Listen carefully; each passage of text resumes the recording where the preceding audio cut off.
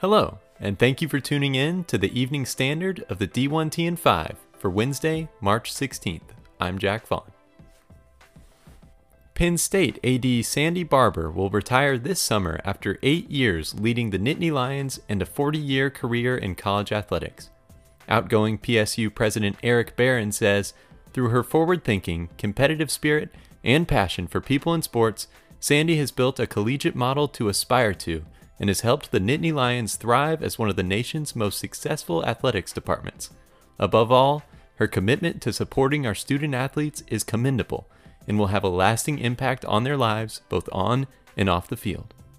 College AD reports Turnkey ZRG will assist with the search in Happy Valley. Business of College Sports, Christy Dosh breaks down the NCAA's $1.155 billion in revenue and its distribution for FY21. At $915.78 million, TV and marketing rights accounted for the vast majority, followed by loss of revenue insurance at $81.05 million, championships and NIT tournaments at $61.05 million, investment income at $60.91 million, and sales, services, and other at $32.92 million. Of the NCAA's $1.033 billion in expenses, the majority of that, $634.5 million, were spent on scholarships, grants, and distributions across all three divisions. $613.56 million of that was in D1 alone. That was followed by professional services at $128.14 million, travel $86.17 million, and compensation at $84.9 million. Revenue distributions included $222 million to sports sponsorship and scholarship funds, $153.8 million to D1 championships, $86.6 million to the Student Assistance Fund, $64.5 million to Student Athlete Services and Championship Support, and $53.6 million to the D1 Equal Conference Fund. Dosh also reports this year's men's basketball tournament unit value is $338,000.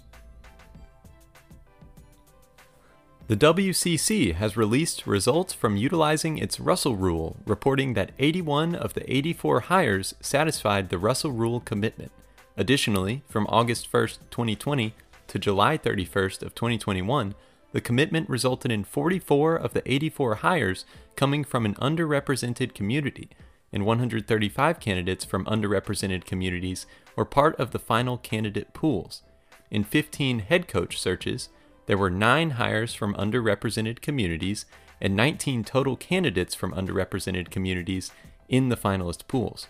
There were 86 candidates from underrepresented communities in the finalist pools for the 56 assistant coach searches, 28 of whom were hired. In 13 senior staff searches, there were 30 candidates from underrepresented communities, leading to 7 hires.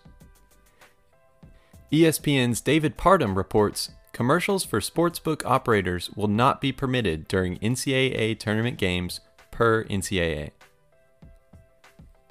ESPN and Genius Sports are partnering to create a women's basketball Final Four and national championship viewing experience that is, quote, augmented with data-driven visualizations and enhancements, bringing fans closer to the live action, available via alternate viewing option.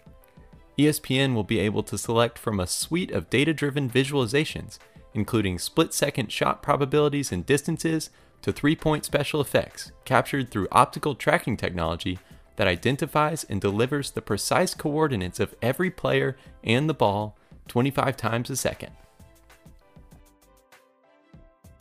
More from Oregon women's basketball student athlete Sedona Prince on the gender disparity between the men's and women's basketball tournaments. She says, I get asked a lot about what changes I want to see this year. My dream is easy.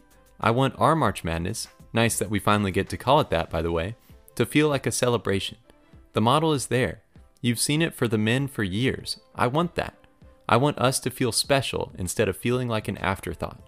I want it to be like we imagined it when we were little kids, dreaming of playing in March Madness. Last year, everyone had their hearts broken. It can't be like that this year. More on that story by USA Today's Lindsay Schnell in the link in our email. Yahoo's Henry Bushnell observes this season's 6th-year super seniors enrolled when Barack Obama was president, and their original teammates are businessmen and mothers. Now they've teamed up with teenagers who sometimes sound like they're speaking foreign languages, according to Bushnell. One of those foreign languages involves the use of TikTok, and Loyola Chicago student athlete Ahir Agwak notes, "All the kids are making TikToks, doing dances. I would have got clowned for doing that going into college." Thank you for tuning in to the Evening Standard of the D1T and 5 for Wednesday, March 16th. I'm Jack Vaughn, and be sure to check back in tomorrow morning.